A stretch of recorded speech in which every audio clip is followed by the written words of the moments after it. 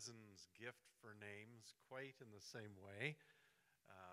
He is renowned for what was just described here in remembering people's names, and pastored Central Tabernacle for about 20 years and met so many people in the area. What I am as a superintendent is that I coordinate the network of churches that we belong to. Now, there's no denomination that is first in the pecking order. There's no network of churches that is God's favorite. We know that.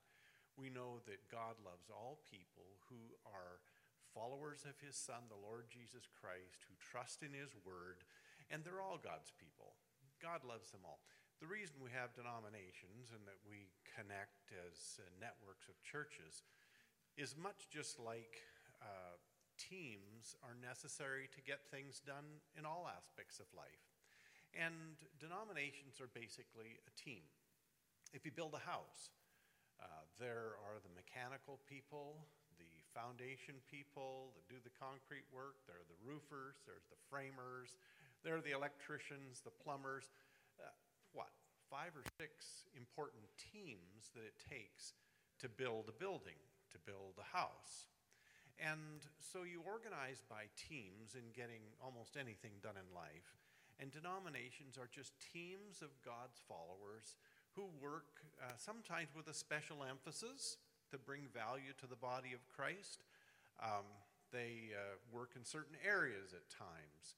And they're a national church in a particular country or something like that. So we're part of the Pentecostal Assemblies of Canada. About 1,100 churches in Canada, from PEI to Vancouver Island. We have about 300 global workers that do mission work around the world, and we partner in that. We have a number of Bible colleges. And in Alberta, we're organized by districts across Canada, and Alberta and Northwest Territories are one of those districts, and that's what we're a part of. We have about 120 churches here. They go from the Arctic Ocean to the U.S. border, from Lloydminster to Jasper, east to west, north to south. And that just makes sense, doesn't it? Because you are representing Christ along with other good churches here in the great community of St. Paul. But what's happening in Pincher Creek this morning down in southwest Alberta? I'm not there. You're not there. We've got another church there, though. What's happening in Medicine Hat? What's happening in Stettler or Fort McMurray?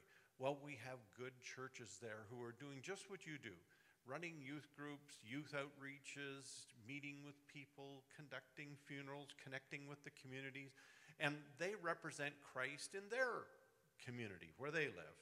And so really on behalf of that other 120 churches in our network in Alberta Northwest Territories, I just bring you greetings from them. And you may never meet some of them. The pastors meet from time to time, annually and at certain conventions, and some of your leaders, like at the board seminars, yes, they do interconnect. But many of the members may never meet someone in the network of churches, but we cooperate together.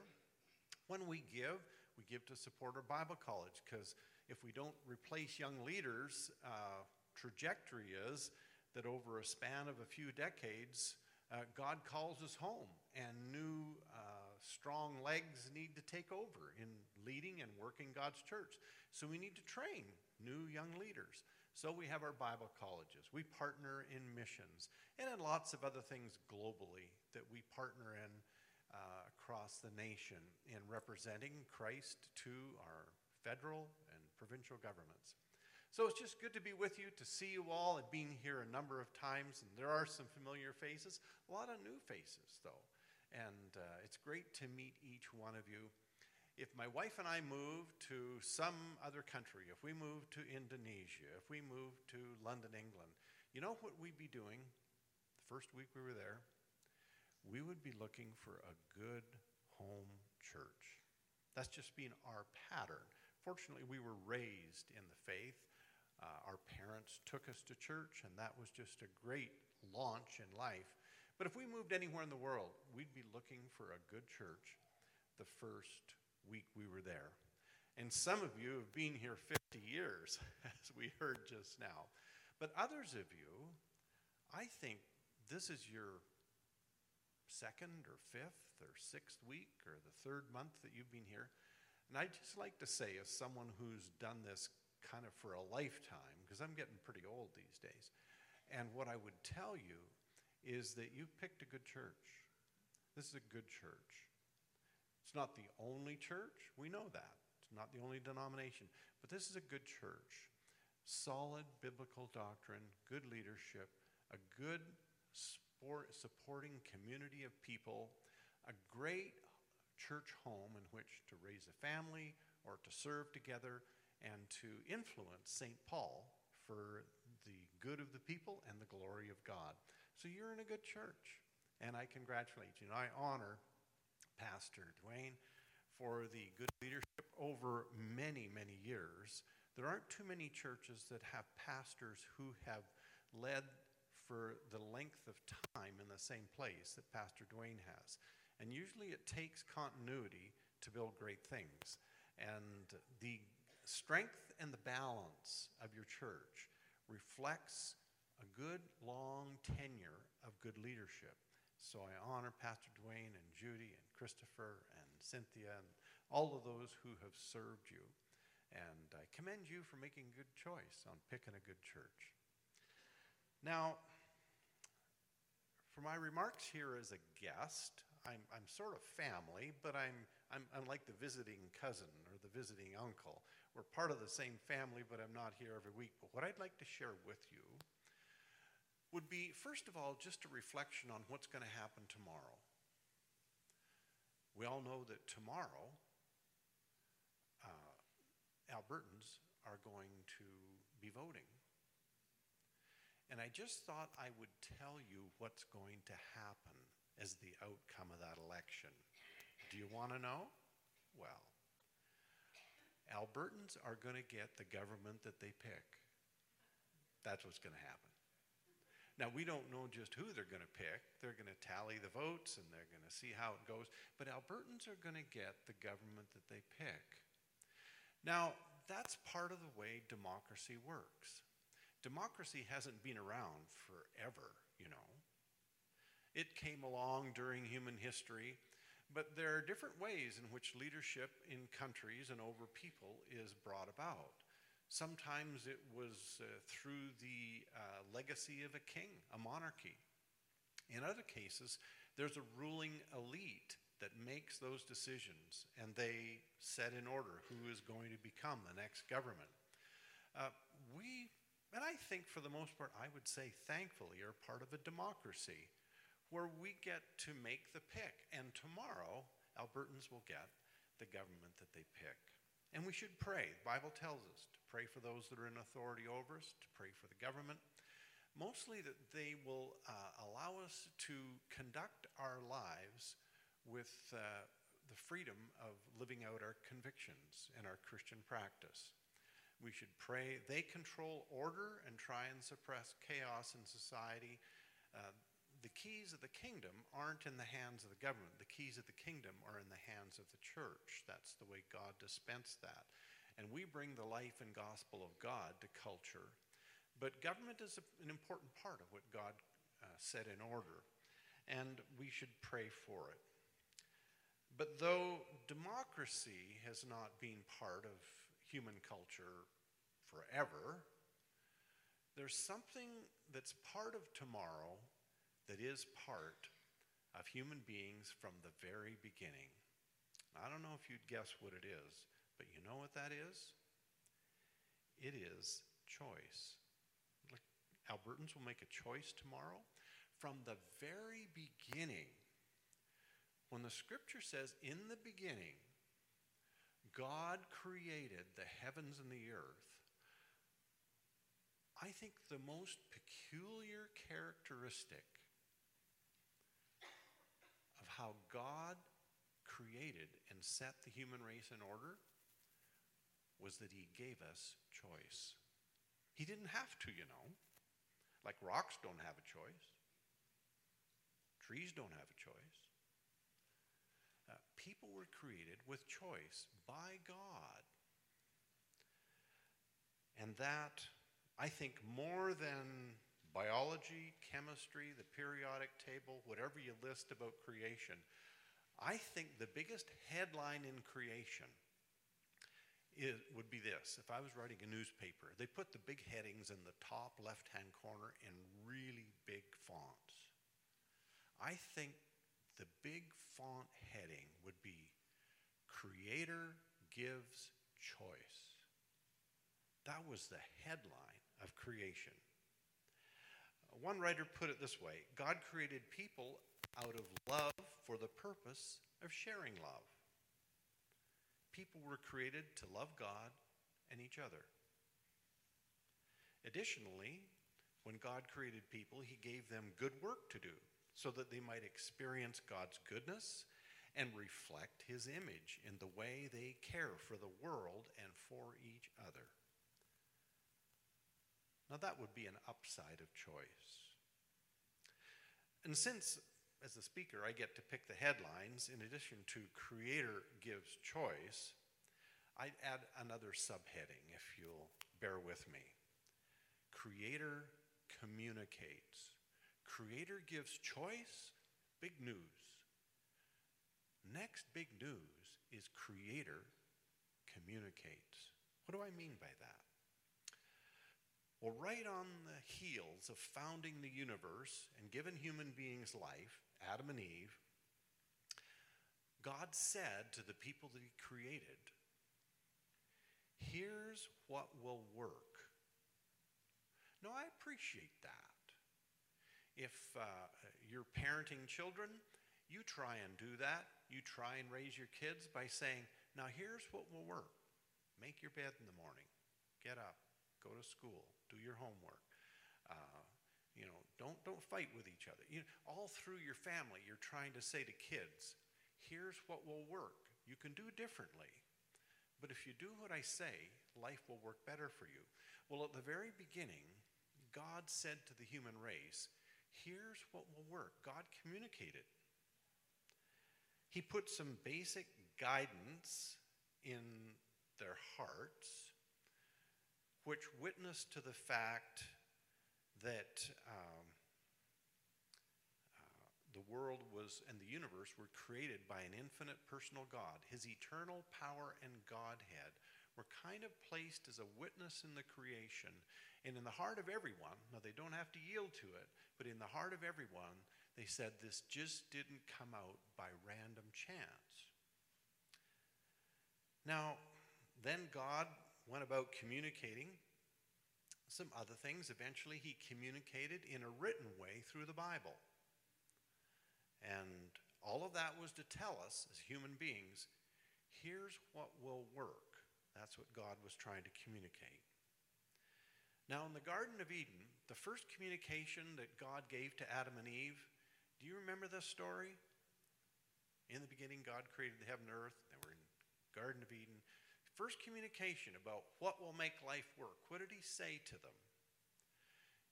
He said, don't eat from that tree. Life will not work well if you do that. And it wasn't because it had poison fruit, or was it an apple tree, or was it a persimmon, or whatever they sell at Costco, some of those things. I don't know what kind of fruit it was, but God said, don't eat from that tree. What he was doing was cautioning people about the self-directed life. God was saying, because you have choice. You've got a choice to live the way that I have created you to live, or you've got the choice to live a self-directed life. And what he said, this is what will work. He said, don't choose the self-directed life. But he knew that he was giving them choice, so they could choose that. So he put a symbol of the self-directed life there, and he said, don't go there. Don't eat from that. Take my direction. Follow me. Honor me with your life. Don't choose the self-directed life and do what I've told you not to do. So that's what God first communicated. What did humans do? Do you know the story? Do you recall the first 3 chapters of Genesis? What did people do? Did they do exactly what God told them? Don't go there. Don't choose the self-directed life. No, they didn't. They didn't do what he said. This is what will make life work. They ended up choosing the option that he chose them not to. Now, he told them, if you choose the self-directed life, in the caption that he gave them, he said, or you will die. In other words, the life that I wanted you to enjoy will die. They didn't physically die, though they died then over years afterwards, because sin takes a toll on you and eventually you die from it. But they didn't die when they first took the self-directed life option and ate the fruit. But what God was saying is that if you choose the self-directed life, family is not going to work as easily for you. Relationships are going to be harder. You're going to struggle making choices about things like habits. You're going to get tangled up in things that are going to take control of you, and then you're going to have a hard time getting free from them. Also, a big thing will be the cultural, the societal, the social aspect. If you choose the self-directed life, there's going to be problems in relating to other people, because selfishness always divides people. The self-directed life creates me first, and it creates all kinds of tensions with other people. It's hard in the self-directed life to make a marriage work really well. It's hard to make friendships work well in the self-directed life. When selfishness is kind of your ruling ethic, it's hard to be a good employee. It's hard to be a good employer. Relationships have all kinds of speed bumps when selfishness is the way in which you're choosing to put forward your life plan. But people chose a self-directed life. You know what I'm really, really thankful for? Despite our choices, despite people's freedom to choose, that our choices don't bind God. Our choices haunt us, but they don't bind God. You see, when people chose the self-directed life, that didn't mean that God couldn't make a way to help them to get back. Thankfully. It didn't say, well, that's over once and for all. There were going to be consequences. But people's choices didn't bind a good God, didn't bind the love of God. He said, I'm going to find a way to give you a choice to get back on track. And he announced that right very early in Genesis chapter 3. He said, the tempter that has ensnared you into this self-directed life, I'm going to create a way out for you. And the tempter is going to take a hit. And the one who comes to make you free from the tempter's grip, it's going to cost him something too. And he didn't explain all that. But sure enough, the God who communicates, eventually, through what we know as the gospel, all culminated when God, Father, Son, and Holy Spirit came into the human race through God the Son, and Jesus was born of a virgin in Bethlehem. And he lived a perfect life. He never sinned. He never chose a self-directed life like all other humans had. He entered the human race, but he honored God in everything that he did. But the other thing that Jesus did is, because the consequence of choosing the self-directed life was death to God's purpose for people, Jesus was going to offer himself as a substitute to experience the death that was the consequence of human independence. And so when Jesus was born, he was set from the very beginning to go to a cross.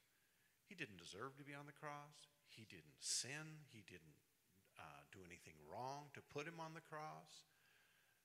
But he went to the cross innocently so that he could represent all human beings who were victims of the self-directed life that humanity had chosen. And he said, I'll pay the price for their sin. Now, when I lived in southern Alberta, grew up on a farm in southern Alberta, a friend of mine got a ticket from the local police officers for doing some things he shouldn't have done, but he didn't have the money to pay it.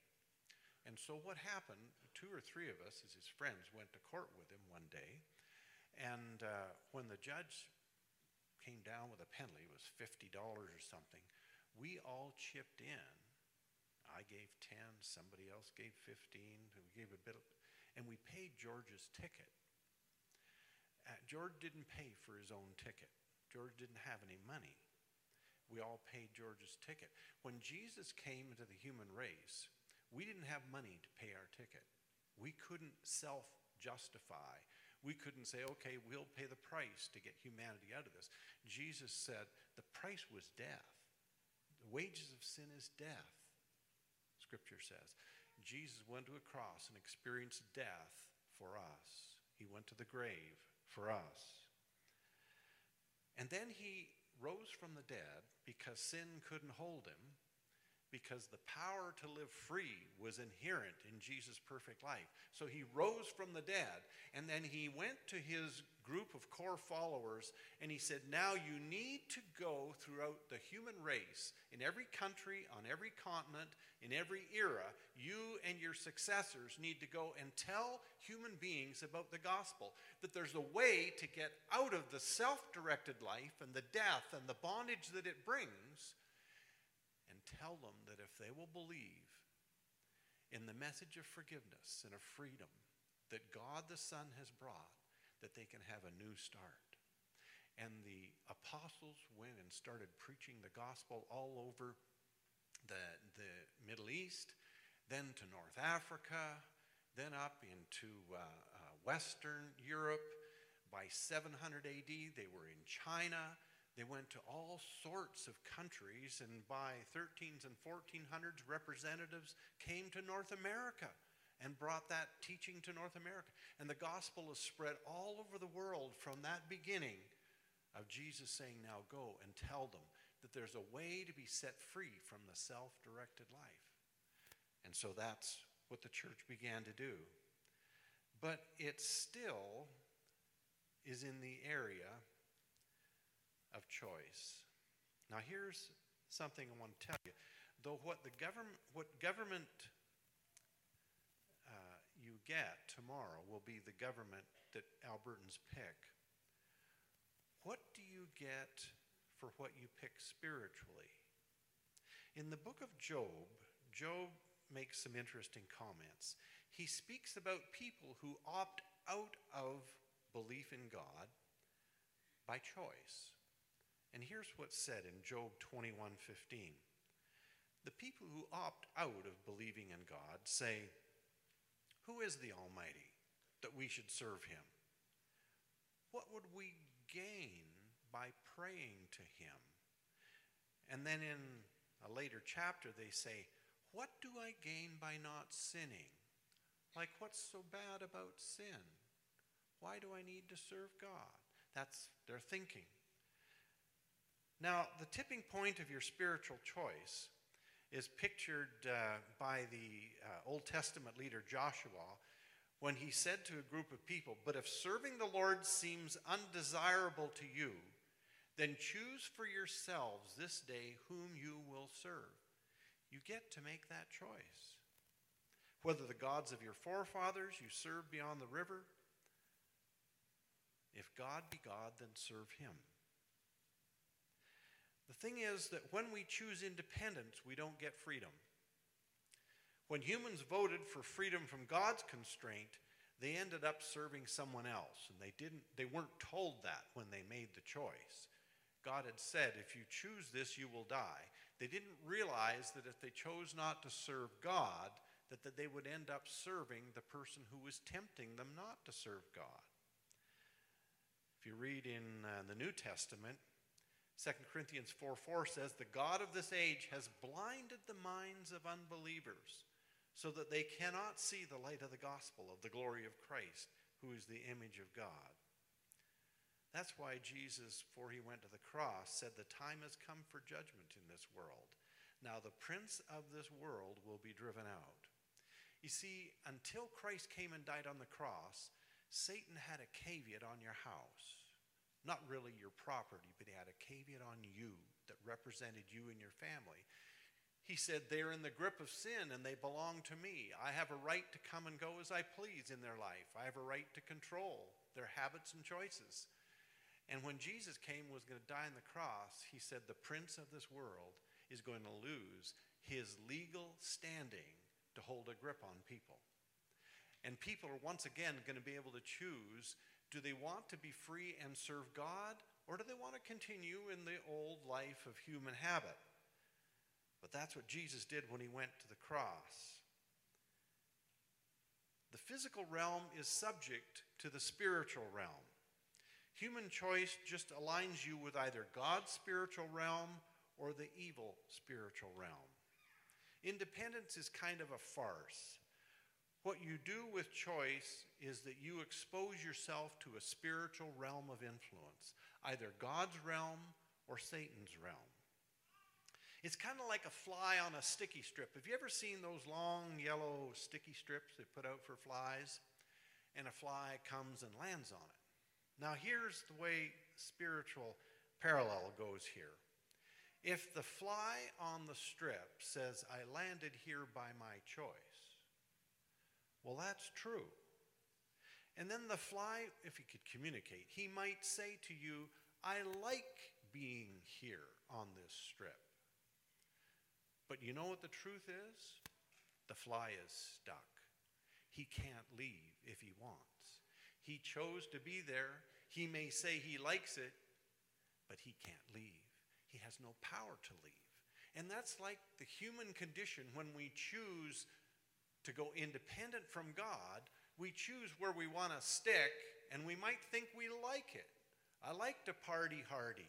I like to live the life of revelry. I like not having to be loyal to my spouse. I like being able to take money wherever and however I can to advance my financial standing. I like doing that. But you know what people don't tell you?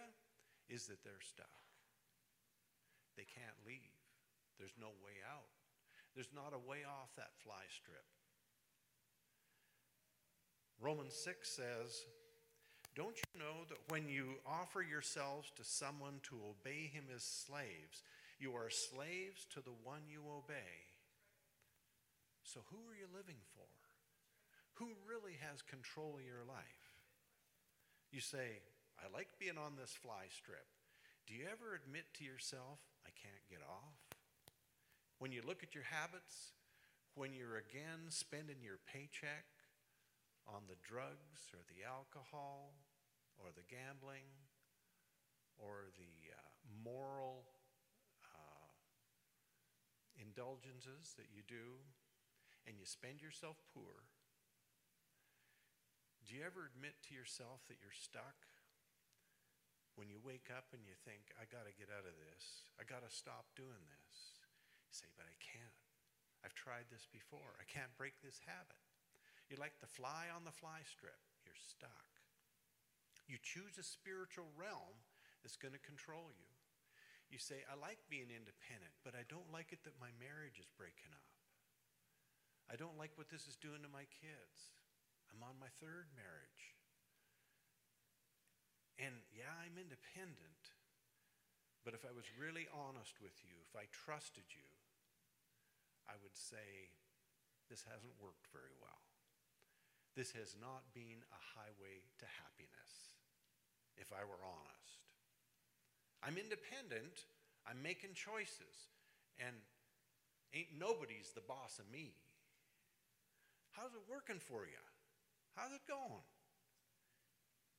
Well, if they want to be bravado and appear cool, they say, yeah, I like it. Works good. If they're honest, when they wake up in the morning, as they deal with tattered relationships, as they struggle with habits that own them that they really don't enjoy, they would say, this isn't working very well. Romans says, you're slaves to whom you obey. For Christ followers, the people who choose to honor God and choose God's gospel, Romans 6 says, but thanks be to God that though we used to be slaves to sin, We have wholeheartedly obeyed the form of teaching about Christ and the gospel and salvation that was entrusted us. We have been set free from sin, and we're still slaves in a sense, but we're slaves to righteousness. We're not slaves to sin. I'm slave to committing myself to do good and to honor God and to build that kind of a family, that kind of a reputation, that kind of a life. That's what you're enslaved to. But there's nobody that's not a slave. Everybody's serving something. Jesus broke the power of sin to hold you captive to death. He broke the power of sin to hold you in the clutches of habits that you can't break on your own. Jesus died to set you free from that. One of the things that, again, the scripture asks those who are stuck on the fly strip, they said, what has the benefit of all this been? And honest people say, not all that much. For the Bible says the wages of sin is death. But the gift of God is eternal life in Christ Jesus our Lord. Stated simply, God made the spiritual side of us to be able to get to pick our government. Not like we pick our government tomorrow, but to pick the government that we're going to serve and that's going to be over us in our life, that's going to direct us as we try and build family, try and raise kids, try and manage our choices and our options and our behaviors. We get to pick the government, whether we're going to serve the enemy of our soul, Satan, or whether we're going to serve God, who has a good and a wonderful plan for your life. And the advantages, I had a horse when I lived in southern Alberta for a time after we were married. Horse's name was Major. And he was a beautiful horse, but he got out one night. And I jumped in the truck the next morning. I went looking for him. And he was about a mile south of our farmstead. And there he was, eating grass along the ditch. Thought I got to bring him back. And so I just slipped the rope through the D-ring of his halter and put it over the hitch of my truck. And I just started off real slow and we're just going to take him back home. Major didn't like that. Every step of that mile, Major planted his front feet, skidding all the way for a mile. But it was a 3/4-ton truck, and it wasn't really a contest. Major had to come, but he fought for a mile. And I thought, that's kind of like some people. They fight the rope. They fight and fight and fight from going where they need to go, from where they should go, but they fight it all the way. But after a while, I've known a lot of people. I pastored in Edmonton for 30-some years. I found that as God touches the hearts of people, and as they're struggling through the relationships, as they're struggling with the habits, as they're pursuing an answer to the purpose of life, they get a little tired of the self-directed life. Major was getting pretty tired as he fought that rope all the way back to the farmstead. And I found people in the congregations that would say, you know what? When I was 21, when I was 27, when I was 33, I thought this was good. I thought I was going to connect and that this was going to turn into fun at some point. But after the time of life went by, they ended up saying, I'm getting a little tired of fighting this rope. And God says, why don't you just come home? Why don't you come home to the God who made you? In the book of Isaiah, there's a very interesting verse. It says, come, all you who are thirsty. In life, are you thirsty for what really satisfies your thirst? Come to the waters.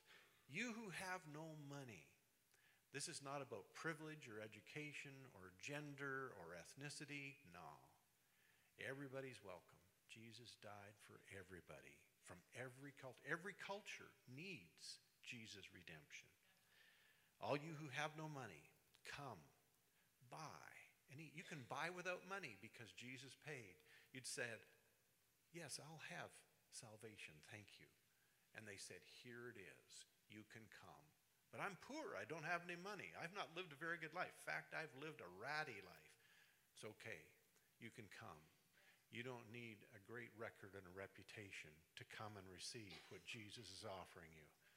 But I mean, I've done bad things. You don't know how bad I've been. They say, you come anyway. Jesus died for you. He accepted you. You have every right to come into the family of God. Wow. You have no money. Come, buy and eat. Come, buy wine and milk without money and without cost. Some of you here today, though I'm maybe a stranger to you, I would like to just ask you, are you getting tired? Have you been wandering far from God? You actually believe in God, you know there's a God, but you're saying, I will not. I will have it my way. But you're like my horse following the truck on the rope, and you're saying, I'm getting a little tired. I'm getting a little tired of drinking. I'm tired of the drugs. I'm tired of the financial cost. I'm tired of burning relationships up. I actually am open to coming home. This morning I'd like to say, God will accept you, not because you've earned it, not because you're smart enough, not because of anything else. God would like to say, I will receive you into my family because Jesus died for you. You don't come privileged or with money buying your own way. You come with empty hands and say, I receive the gift of your acceptance and your forgiveness. Adopt me into your forever family, O Lord. And as a Christian, I'd say to you today, daily reaffirm your choice to live for God. Live for lasting goals. Don't set your affections on the things of this earth. If any man love the things of this earth, the love of the Father is not in him. Set your affections on things above, not on things in the earth. You need to make a living. You can have a home. You can have a job, of course. You do those things. But don't set your heart on those things. Set your heart on eternal riches, true riches. Serve God, know God, love people, become instrumental of God using you to serve and touch and help other people find his will and plan for their life. That's the life that is truly life. The size of your house, it's really not where it's at. How new your car is, if you've got money for 3 lifetimes. I'm not saying that's bad. I'm just saying that's not where it's at. Where it's at is to know God and to serve him with all your heart, soul, mind, and strength. To know he's forgiven you for your sins, and to help others come to find the God who loves them and can change their life. So Christians, that's our job. As I close in prayer,